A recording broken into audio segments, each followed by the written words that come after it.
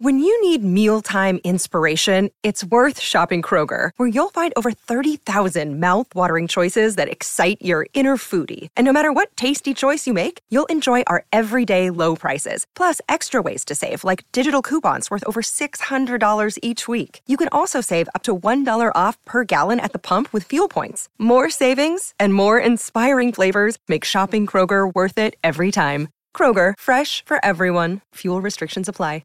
Another day is here, and you're ready for it. What to wear? Check. Breakfast, lunch, and dinner? Check. Planning for what's next and how to save for it? That's where Bank of America can help. For your financial to-dos, Bank of America has experts ready to help get you closer to your goals. Get started at one of our local financial centers or 24/7 in our mobile banking app. Find a location near you at bankofamerica.com/talktous. What would you like the power to do? Mobile banking requires downloading the app and is only available for select devices. Message and data rates may apply. Bank of America N.A., member FDIC.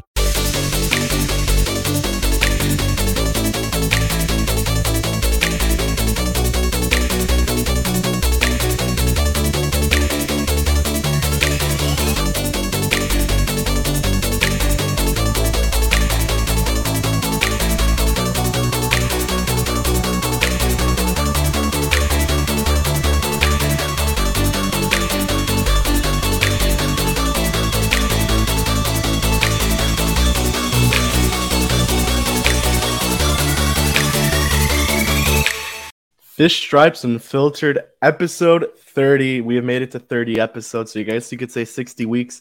I think that's how it is, but it's definitely been more. We've been on a little bit of a hiatus since the Marlins season end, but you guys had Fishology, you've got the official show, and today we have a big special guest. But before that, Isaac Azut, how are you 30 episodes in? It's been a wild ride, but the off-season is here. I believe this is episode 1 for us of the off-season, so we do have a good chunk of things to talk about. Yeah, definitely. Been doing this for a little bit over a year now with you, Kevin, and it's been a lot of fun. So very excited to get into episode number 30 with you. And yeah, the World Series ended a few days ago, and here we are, first one of the offseason. And today we have someone who was there for all games. We have Daniel Alvarez Montes. Danny, how are you? Jeopardy King as well on Fish Stripes. So how are you? And we're very, very excited to have you on. Thank you, man. I really appreciate it. Happy to be back with you. I think I was on for when the lockout ended. 3, 4, I don't know. You're on very early. Very, very early. So yeah, it's pretty cool to be here. Yeah, so let's start off with the World Series. You were there, and I want to get into the atmosphere first and just your overall experience at the World Series. And I want to talk about Citizens Bank Park. This is the first time since 2011 that the Phillies were in the World Series. And it must have been crazy. The atmosphere must have been some of the best you'll ever be at, Danny. I mean, is that the right way to say it? Absolutely. I've been to very important games in the Caribbean, WBC, Game 7s, All-Star games, and maybe the one thing I can compare to that atmosphere was the World Baseball Classic in 2017 with the DR and the US. Because it was something crazy. I mean, when I got to Philly that off day, I went around the city, drove up to New Jersey, and I saw everything in red and green, of course, with the Eagles, but red. People supporting the team, and then on game day, that was crazy. And to see the whole team, the whole city supporting the team and rooting for them and just showing all the passion was something very special. I knew that when the NLDS and NLCS, the place was packed and crazy and buzzing. But when Harper hit that homer of McCullers on Game 3 in the first inning, I thought we were just going down. Like the way the seats were shaking, I couldn't believe it. I told my mom, what the hell is going on? I mean, this is crazy. I've never felt something like this before. The pitch swung on, hit deep, right field, and the Phillies are going to lead it. Yeah, they are. Bryce Harper has put the Phillies on top with a 2-run home run over the out-of-town scoreboard. Simply amazing. Harper here at home has homered on back-to-back swings. Listen to this. It was very special to see, to feel. sad for them that they didn't win, but at the same Yeah. time, the Astros and Houston deserve it so much.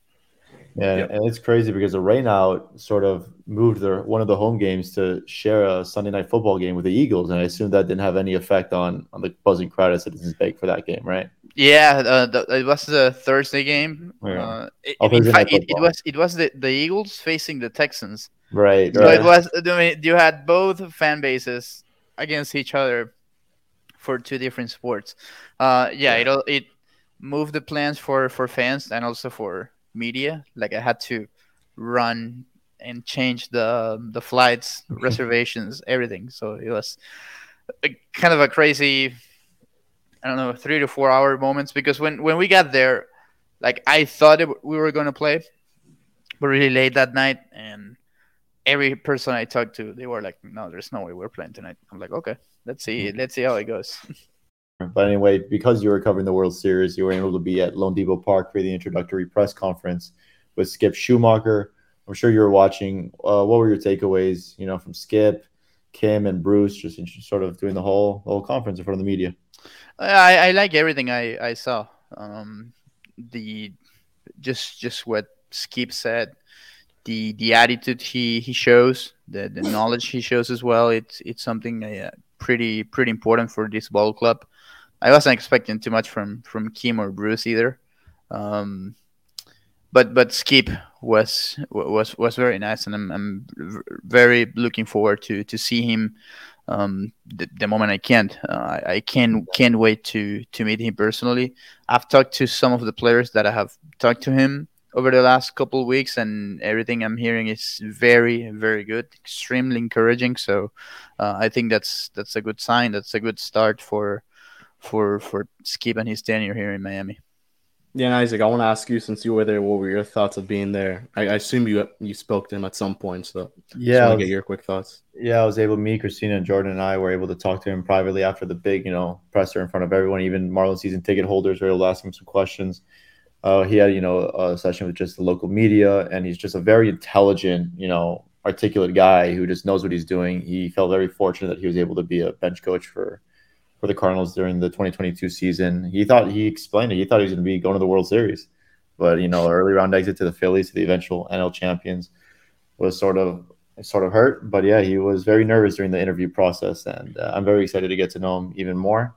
And I guess the other guy we can ask Danny about is Ozzie Campbell. He was in attendance for that as well, as our first time sort of speaking with him. What are your thoughts on Oz being the another assistant for Kim Ng? Well, it's encouraging as well, because when you see everything Oz was able to accomplish and the Astros were able to accomplish, or have been able to accomplish for the last decade, I mean half decade, it's something crazy to see that talent coming out of nowhere in the DR or Venezuela, signing with those low signing bonus and making it that far and being elites at the highest stage of baseball. It's something that really encourages you, because I think that what the Marlins need more than obviously good players in the big leagues, in the minor league system, is to get that know-how and develop that culture, that development, to have their development side stronger, and being able to bring us from Houston, it's going to help them a lot on that side.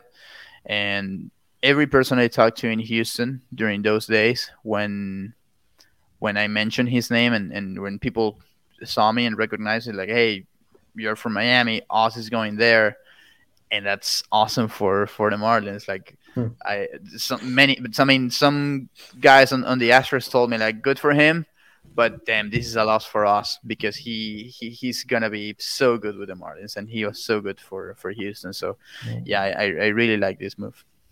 Yeah, and just to, I guess, some of the names that he did acquire, and you could correct me, guys, if I'm wrong, but one of them was Christian Javier. One of them was, or Luis Garcia. Javier Valdez, Garcia, Jose Urquidy, I know, was one. Or Urquidy as well. He was very high on Jordan Alvarez before he signed with the Dodgers. I heard. And of course, he was the number one guy behind Jordan when they traded him for Josh Fields in 2016. It seems crazy to me that was the trade. It's not that they traded someone who helped the Dodgers in the 2017 run to get there. No, it's that they traded Josh Fields for that monster.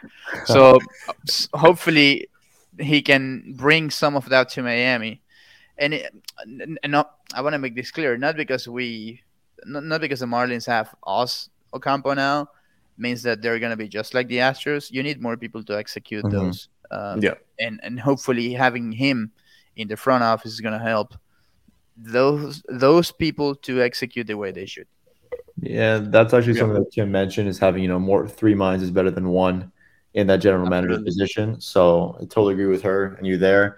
I guess that sort of transitions us into what we can expect this offseason. Obviously, some moves have sort of been trickling down, just those small roster moves. But I'm just thinking, what can we expect? Obviously, this team will never be able to, compete with the Mets with free agent signings. As we know, the Mets just did $102 million for a relief pitcher, not Edwin Diaz. But what can we expect for this offseason? What needs do you see need to be filled for this Marlins team to be able to be a little bit more competitive? Well, obviously, offense. It's number one. You saw how the offense performed in 2022, or underperformed, I should say, because that was really awful. During some points of the season, you thought, hey, maybe they have something going on here, but you need to get more out of Cooper, Garcia, Soler, and see what you're gonna do with that third baseman position, Wendell, Anderson. I really think they will stick to that middle infield combo with Jazz and Rojas, and then going from there, that you can upgrade like in those positions at center field, third baseman. See what you're going to do in the catching position. I mean, there are so many things that they have to attack on the offensive side, and that's what I expect them to do. Maybe I don't know if signing big free agents is going to be the not the solution, but I don't think they're going there. Not from what I've heard and what I've talked to people in the organization. I think they will try to move some pieces in the minor leagues or even the big league team to acquire those bats that are going to help them be more competitive next year. Because they know the Marlins right now, they cannot compete against giving $100 million to a reliever or having the Phils and giving more than 200 combined to Schwarber and Castellanos, or having the Braves signing more people and things like that. And they're not going to do it. And if they do it, well, they committed more than 100 with, or almost close to 100 with Soler and Garcia. And you see how that played out. And they could be now even desperate to move those contracts because of how much they're paying them. So I think they will try to be smarter by acquiring those pieces, trading players, and yes, they could sign one player here or there, but I don't see them spending big time as Drew Sherman promised this last offseason. Yeah, and then you talk about trading. I mean, we've heard the names in the past, and I want to start with one of them. And then there was a small report today with Toronto, but we'll get into that in a bit. Bryan Reynolds, the name we've been probably hearing since 2021, the last trade deadline. Do you think it maybe happens this year? I mean, after a down year, you would have maybe assumed the price goes down a little bit as well. Now less years of control with a guy like Bryan Reynolds, who would man down the center field. He'd be your center fielder, so you would lock down a position, and you would kind of clear out some of that immense depth that this team has at on the pitching side, because not all the guys are going to end up in the Miami Marlins rotation. You could say Yuri's going to be a lock for some point. That guy's untouchable. Max Meyer probably at some point when he comes back. You don't know what will happen with guys like Jake Eater, Dax Fulton, and you mentioned Trevor Rogers and Braxton Gary. You don't know what those guys are going to end up being. So do you think it happens, and what would the price be for someone like Reynolds? Or either Lopez or Edward Cabrera. Like I don't think any of those guys are untouchable. I mean, if you're not named Sandy or Yuri, you're basically good to go if they find the right package, of course. But I can see it happening this year more than last year for those two things that you mentioned, Kev. I mean that were key. Obviously, Reynolds had a kind of a down year, and also one less year of control makes a difference. And I think now the Pirates will listen more for Reynolds more than what they did last year. because of that, because teams knew that the price was going to be so high for him, and now after a low 2022 and being 1 year closer to free agency, it's going to be a difference. So yes, I could see the Marlins being more aggressive for him. I could see the Marlins being more aggressive, pointing to the AL East or AL Central for some pieces as well. So I could see teams, for example, like the Tigers, let's say, looking to get pitching, but also some minor league bat that the Marlins could have. And the Tigers have guys in their system, and also their big league ball club that can play different positions and can hit and can run. So they're obviously, I mean, that's going to be what I think it's going to be the target for them, to get more guys like Wendell type or Anderson type that can play different positions, but also that they can hit even better. So that'll be my guess. Not my guess. Well, yeah, kind of a guess, but also what I think they're gonna do based on what I've been hearing. Speaking of professionals, Joey Wendell is a professional hitter. Take that, runners in scoring position. It's a change up in the middle of the plate. Joey Wendell, head down, swings through that baseball right there, stays up the middle. Yeah, it makes sense, because if you can combine speed and contact, especially with how baseball is gonna look next year. Yeah. Like if we were still on the era of shifting, I would say, you know what, maybe forget about that and get power. But now it could be a little different, with guys maybe being able to run a lot more on the bases, and knowing that if you pull a ball, there won't be a fielder in that position that it's gonna stop you from getting a hit. You know. Yeah. Really quick on Reynolds, Danny. Obviously, the Marlins struggled defensively in center field, offensively as well. Ryan Reynolds was one of the worst defensive center fielders in all of baseball this year, and I think part of it could be, a little bit fluky, but Lone Depot Park is very large and it's tough for any outfielders. So is that something that would worry you? And bringing in someone, I think what is it now, 3 years of control left? So is that something that would worry you defensively wise? Definitely, because we know center field is not easy. As you mentioned, Lone Depot Park is huge, and you need a good defender, and we saw that. I mean, we saw how Jesus Sanchez struggled. We saw how John Berti, when he played there, struggled, and many players have struggled playing there, and left field for some reason. Left field, I think it's cursed at Lone Depot. But yeah, that's something that worries me, and I wouldn't be surprised, because obviously you expect power from your corner outfielders. Yeah. And if you can have a center fielder that can hit for power, like Marte, he's not a home run hitter, but can hit for power. Obviously Marte is one of a kind.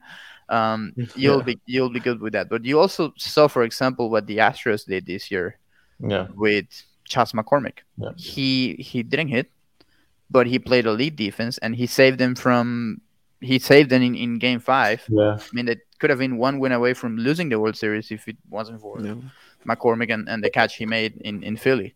So I wouldn't be surprised if the Marlins go all in with a defensive center fielder, because yes, maybe he's not going to give you that many runs with his bat, but he's going to save you those runs with his glove by playing good center field. And so that's sort of what they did, I think, in their previous World Series appearances with Jake Marisnick, a former Marlin. They had him playing a lot of center field in those pivotal playoff postseason games. So yeah, that was interesting. Another player that we sort of wanted to talk to you about, I'm sure he's one of your boys, Gabriel Moreno. It was reported that Toronto does want to move one of their catchers. I've never seen an organization have that much catching depth already ready for the big leagues. Yeah. Not a match made in heaven for Miami? Or do you think they want to give Stallings a little bit more time? The thing with Stallings is that you're going to get a good defender behind home plate, even though he wasn't as good as last year. Obviously, when you win a Gold Glove, the standard's pretty high. But he wasn't that good this year. But the way Pablo Sandy trusts him, it's key. And Moreno, even though he's mature, being that young, I think that he needs more time to fully develop on that side. honestly, I think he's a great prospect. I remember breaking the news when he was called up, and uh, I covered his debut in Detroit. Like I had that trip planned to a Miggy 3,000 hit ceremony, but I was lucky enough to see him make his debut that day, and I think he's just a special kid. So yeah, I would like to see the Marlins going for him this offseason, and see what can they do to develop that side of calling the game and being able to communicate better with the pitchers. And the fact that you mentioned that, I totally agree, because I do agree with you that he needs more time a little bit, and that sort of maybe correlates well with Miami, because they did just get Stallings, and I think Stallings would be the first half catcher for the entire regular season next year. So I think that would be actually a perfect. Which starting pitchers would Toronto be looking for? Major League ready? Would they be looking Major for League ready? Edward Yeah. Cabrera, I think we saw it with who was I mean in the playoffs they needed that pitching and that extra starter, and I really see the Blue Jays going for that pitching. They were close last year. I think that Kikuchi signing them. Kikuchi, he was and Ryu was hurt. So they Barrios wasn't as good. Barrios wasn't as good. Barrios sometimes looked like the worst pitcher in baseball, and then the next day he would have struck out 12 in 6 shutout innings, and that was the problem with Jose. And I love him as a pitcher, and he's one of the greatest guys in baseball, but he was so inconsistent. But I think that they will look for big league pitching, and they weren't that far last year with Miami. I think that the lockout really froze those plans, because they were not that far away from making a trade with Miami. Yeah, and that's kind of where I wanted to shift to, because the name we heard last offseason was Pablo Eliezer. Mm-hmm. And, we heard Alejandro Kirk, Gabriel Moreno, but I want to shift in on Pablo Lopez specifically.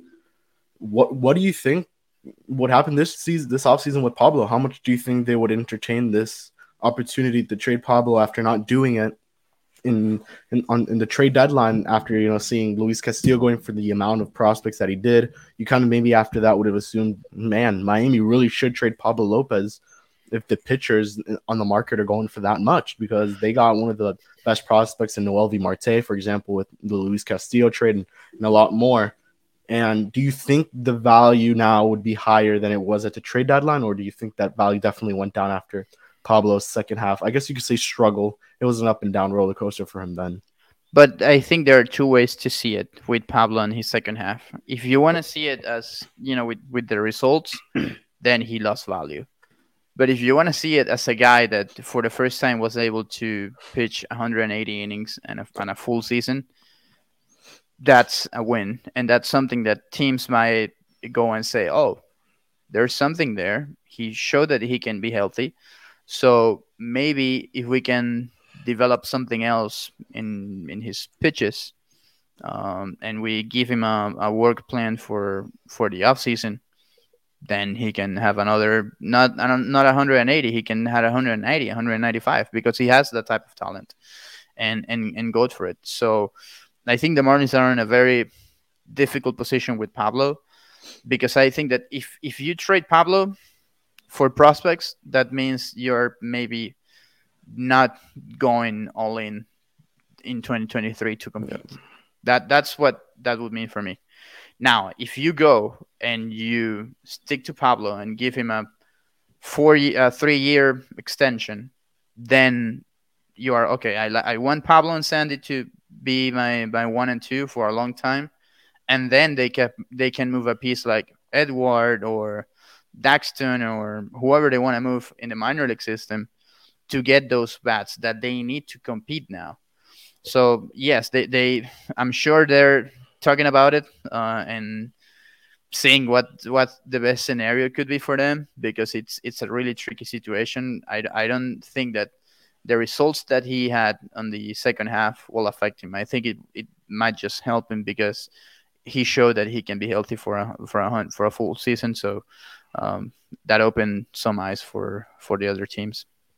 Yeah, and then I guess the other question with Pablo would be, what teams do you think would have the interest? I know, as we could see in the Heyman report, the Yankees were close Yeah. to making that deal with Glaber, but I mean, a team like St. Louis would love to have a player like Pablo, Yeah. as well as the Dodgers, who I assume would also be able to would like Pablo, and and then we think of another Marlin that was spoken of, was Garrett Cooper, that the Dodgers showed interest, and I don't know about that Astros report. I'm still not sure that was true or not. I believe it wasn't, but I think the Astros won't be an option, especially because of how their depth, and having to move pieces there to get a pitcher. I don't think they'll do it. First, maybe they'll sign Verlander rather than trading. Same with the Dodgers. I think that the Dodgers might sign someone, like bring Kershaw back, go for Verlander or any other pitcher that will be available. Rodon, for example, I think will be a great fit for them.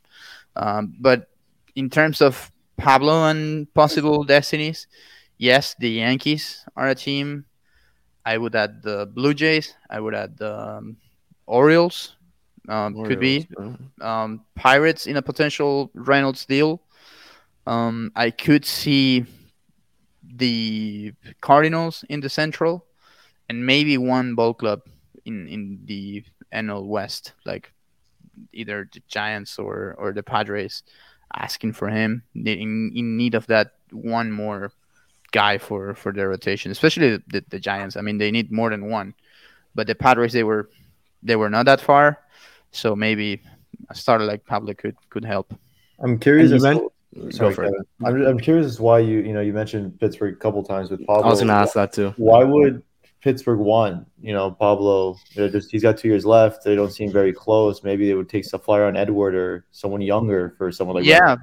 Because of how he could be controllable, and he could be someone that might help them. No, I wouldn't say make them compete now, but at least accelerate the process with them and wanting to be closer to compete. So I could see them asking at least for Pablo in a potential deal for Reynolds. Sure.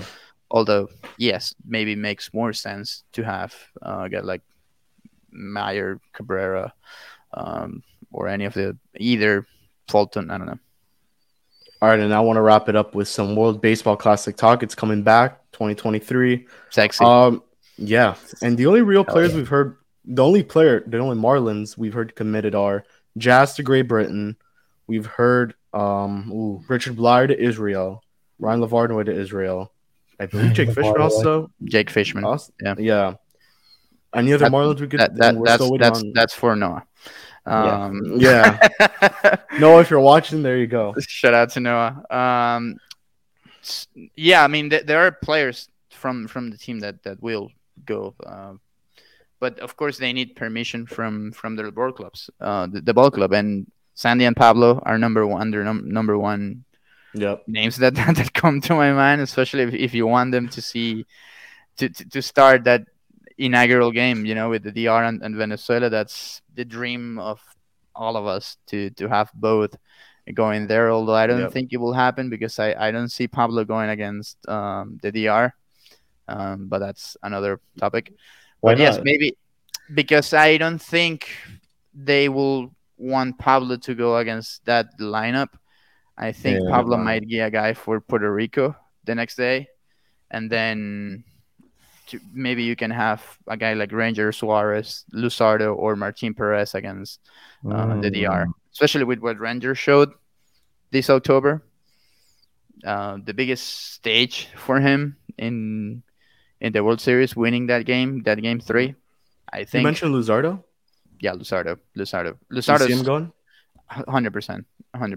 He wants to play. Venezuela wants him to play, and he's fully committed. I mean, of course, for pitchers more tricky, and they need permission. But I see Luzardo 100% playing with Team Venezuela. Then, yes, Jazz with Great Britain. That could be something interesting, and especially since he's playing shortstop for them. Yeah, and I think it's good for the tournament. I think the tournament, this is gonna be great. I hope you guys really can make it, because this is gonna be the greatest tournament ever. Will Acuna be able to play for Venezuela? Yes, he will. he's playing 5 games in winter ball, Right. beginning in 2 weeks. Okay. So if the Braves gave him permission to play 5 games in Venezuela, Yeah. they're definitely giving him permission to play in the WBC. They better. If not, I will personally show at Alex Antopoulos' office in Arizona County to discuss that. I will personally do it, but no, he will play. He knows he will play. Obviously, the Braves were skeptical with that, and they were like, hey, yeah, we'd rather have you waiting and getting ready, getting fully healthy, but he will play in the WBC. And then I guess the final player I wanted to go for it, Isaac. My bad. Just I guess sort of how that sort of answers my question. Just how much some people love the World Baseball Classic. If you were a GM, if I were a GM, I would be a little bit more reluctant just to let some of my star players go play in these tournaments. I don't know what your thoughts are, but look at some people are just so in love with this tournament, me myself included. So your thoughts on maybe letting someone like Acuna who's coming off an injury, letting someone like Pablo or Sandy who just threw 200 innings for the second year in a row go play in this, intense tournament. Wouldn't you be worried a little bit that Stanton and Yelly played in 2017? I was worried, scared, especially with Stanton. Yeah, but they were kind of established at that point, and they were like both Stanton and Yelly finished healthy. That's not the case with Ronald, for example, and that's a good point that you bring, Isaac, because it's every GM's fear, to have a player getting hurt before. I mean, because what happens if the player gets hurt in a regular spring training game? Right. It's an injury. It's an injury, but you feel better because you say, okay, at least it was with us, not without us, like fully watching him or on with the player, right? Yeah. And that's the biggest enemy of the tournament. The time of the year and teams not letting players play. Like you see totally the opposite, and we're seeing it now with the World Cup in Qatar. You won't see Barcelona telling or PSG telling Argentina. Sorry, PSG telling Argentina like, "Hey, don't play Messi for 90 minutes. Play him for 45, just because we don't want him to get hurt." Right. Now we're seeing players that will miss the World Cup because they got hurt with their local teams. So it's totally the opposite in MLB. Mm-hmm. But I think that at the same time, teams, MLB as an organization should be able to tell the teams like, hey, you gotta consider letting your players play because this is just gonna be better for the tournament. Also, the teams will say, yes, but it's better for my tournament if my players are healthy. So that's the tricky part, and there's not a better time in the year to do it than March, and that's already a bad time because you cannot do it right after the World Series. You can't stop baseball season for 2 weeks like they do in hockey to have the tournament in, let's say, in July. Let's say instead of the All-Star game, we have the WBC. That'll be great. But there's no way the league stops for 2 weeks just for that tournament because they can get hurt there as well. Right. So, yes, it's complicated. But now, because of how important it's becoming, the tournament for the players, think that teams might be able to let them do it. And obviously the tournament itself, with the way it's being played, especially with the pitchers, they can't go more than 65 pitches in the first round, and they cannot pitch in back-to-back days. So it's basically the same way they treat any spring training schedule for them. Right. And I think that's what helps teams letting more of their players go. Off the top of your head, do you recall any big scenario where a team declined a player wanting to go, like a star player that really wanted to play, and they simply said no? Felix Hernandez.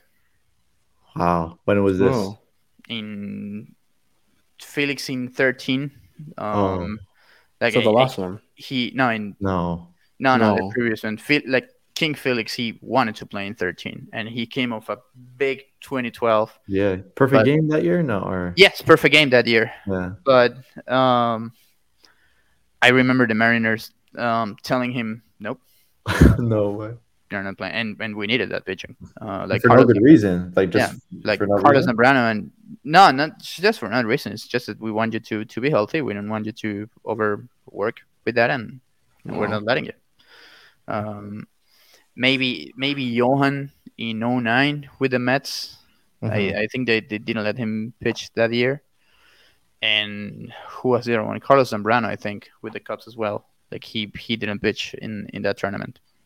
I wanted to ask you about the possibility of another Marlin, Miguel Rojas, playing for Venezuela. How does that work? Because I know they said they were going to do some kind of training camp to choose these guys, if I'm correct, or something like that. It's not.